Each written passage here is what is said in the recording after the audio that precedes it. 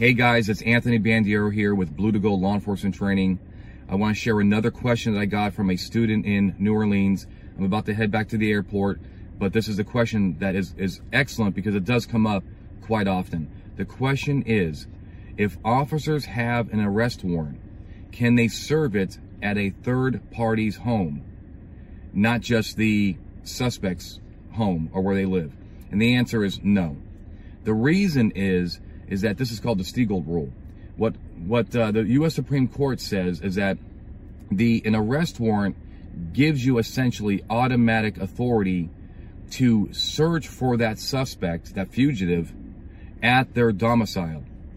That level of intrusion is included with the arrest warrant. So when a judge signs off on an arrest warrant, they are essentially also signing off on the ability to search for that person at their domicile, because that is not highly intrusive. It makes sense that if you have an arrest warrant, well, where would they be? Well, either they're in public, which implicates no Fourth Amendment really issue, but if they're at their home, it makes sense that that's where they would be captured.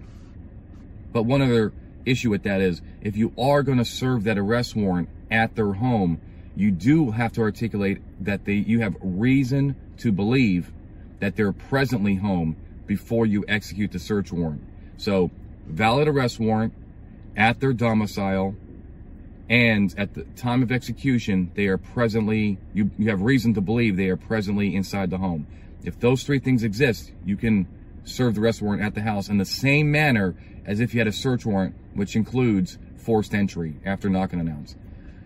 Now, when the person flees to a third party's home, or happens to be at a third party's home, their cousins, their friends, their girlfriend's house, well, whether or not they have Fourth Amendment standing or a Fourth Amendment privacy interest in that home is actually a different question. Courts will look at, does the person spend the night there? Do they have a key there and they have unfettered access to the residence? That's what's one issue. So you may or may not be violating the suspect's rights, but you are certainly violating the homeowner's rights, the third party. They have a Fourth Amendment right to keep police out of their home to serve these warrants for other people that happen to be in their home at the time. Does that make sense?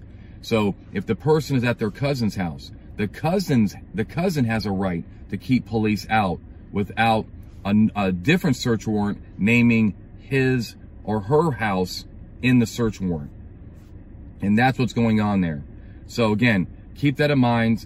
The officer shared a story where the officer did serve an arrest warrant at the cousin's house, and that is problematic.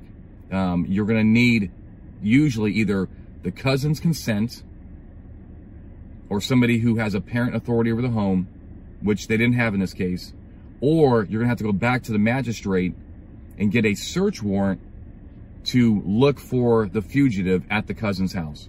Then you can serve the arrest warrant. I hope that makes sense. I hope I'm moving the ball forward with these discussions, and it's giving you some good feedback. Keep the questions coming, and until next time, stay safe.